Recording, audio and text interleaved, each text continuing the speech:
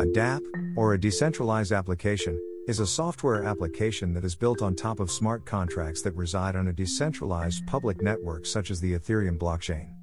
Dapps work by publishing a smart contract on the blockchain which contains all of the logic of their business processes, and then creating a front end, i.e., that which users can touch and feel, which sits on top of the contracts and serves the experience. A traditional app has a front end which is connected to private, centralized servers stored on the cloud, which are in complete control of the developing parties. The activities on these servers are hidden from public view, and it's anyone's guess as to how information is really being processed inside of them.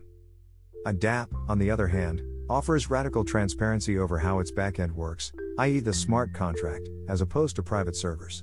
This ensures that users know exactly what they are signing up for. Once a DApp developer publishes their smart contract, it is also accessible by anyone, given the open nature of the blockchain.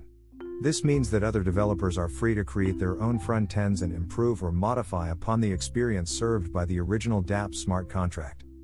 Dapps also offer great benefits in privacy, as no user is required to share their real identity, and censorship resistance. No entity on the network can block the Dapp for others.